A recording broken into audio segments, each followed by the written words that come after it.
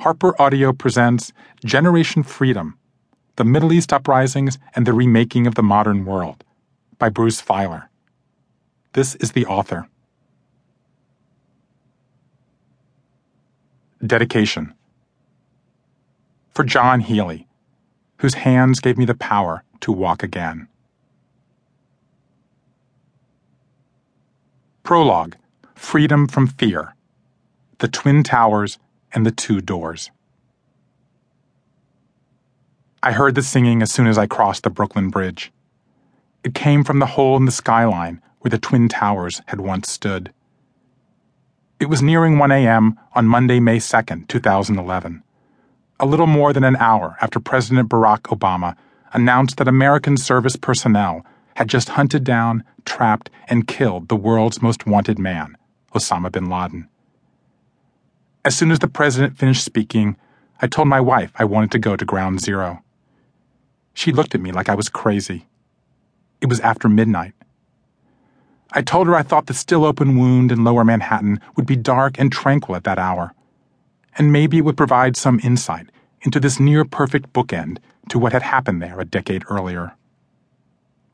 Instead, I found several thousand people, many who were only in grade school on September 11, 2001, gathered for an impromptu rally.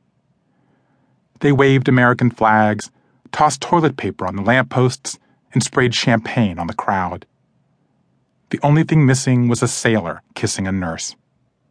And just as I arrived, the crowd was finishing a rendition of the Star-Spangled Banner, or the land of the free and the home of the brave, before breaking into chants of USA, USA. I felt like I was at a homecoming rally. I waded into the crowd. About half the people there were raucous college students. One was dressed as Captain America. Another shimmied up a traffic light pole and recited the Declaration of Independence by reading it from his BlackBerry. Another sounded an Australian didgeridoo. I just wanted something that made a lot of noise, explained Dino San Pedro, a jazz student. Others had come for more solemn reasons and were offended by all the fist-pumping. "I'm happy bin Laden is dead," said Constance Loria, a flight attendant for United Airlines, whose Flight 175 flew into the South Tower. "But people are not remembering the victims here. This is a hollow victory. It's not going to bring back all those souls." As she looked around, it occurred to me that the number of people who had gathered for this rally was near in size to the number who had been killed on September 11th. I also noticed something else about the crowd. It reminded me of one I had seen in Liberation Square in Egypt a few weeks earlier. I had gone to report on the historic youth uprisings sweeping the region and what they meant for the future of peace, coexistence, and relations with the West. There, like here, young people dangled from light poles, painted their cheeks with flags, and held up iPhones to snap photos they posted on Twitter. "When I heard that young people over there started a revolution," said Avery Tim, a writing student from Pratt Institute, "I was so happy. People say our generation uses Facebook as a drug. For us to take technology and change the world, that made me proud." At first glance, the uprisings across the Middle East and the killing of Osama bin Laden appeared to have little in common. One was a populist movement to topple brutal dictators and demand greater freedom for innocent people.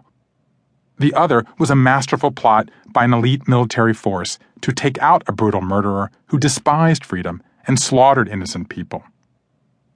But having spent months exploring the root causes and future impact of the Arab Spring, I believe the two events, coming at the same moment, will always be intertwined. The coming of age of a new generation of Muslim youth and the dramatic death of Osama bin Laden will be the Twin Towers of 2011.